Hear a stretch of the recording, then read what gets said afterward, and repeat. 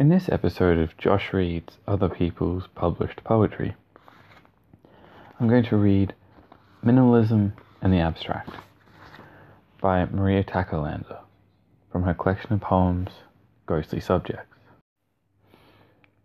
Minimalism and the Abstract. Je ne sais quoi. But it is written in the sound of this melange of consonants and vowels that a blind old impressionist defeats Duchamp.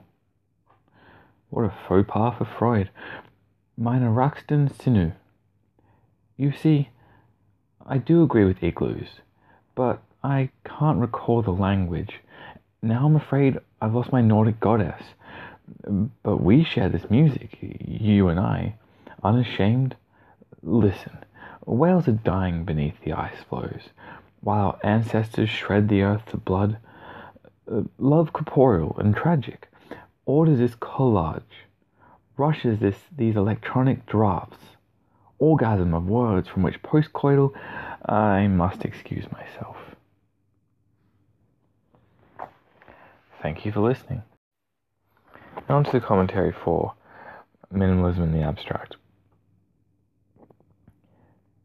Every now and then with these commentaries for this podcast, I always try and think of something to say about the poem that adds something to the reading, or at least sheds some light on what it was I just read.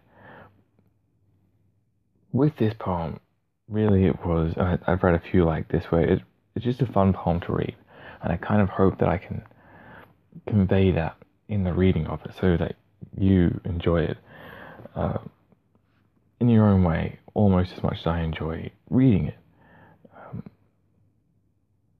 Because everyone takes something slightly different away from poetry. It's one of the great things about poetry is that almost no two people read the same thing. That is, they don't get the same. They don't take away the same thing from a poem that someone else does. And this poem is, I would have said absurd, not abstract, but it's called Minimalism and the Abstract. So I guess it is more of an abstract poem than absurdist. But it's just a fun thing to read. And I hope you enjoyed listening to it as much as I enjoyed reading it.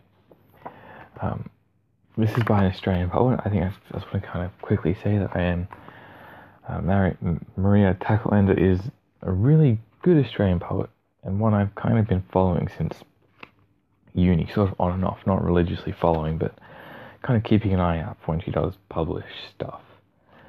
And yeah, she's just an interesting Australian poet, and I don't know if she's worth checking out, but if you enjoyed this, then, maybe give her a look online and see what she's doing and see if you like it. And that's all for me. Thank you very much for listening. As ever, I really appreciate you taking the time to listen to my podcast. Thank you.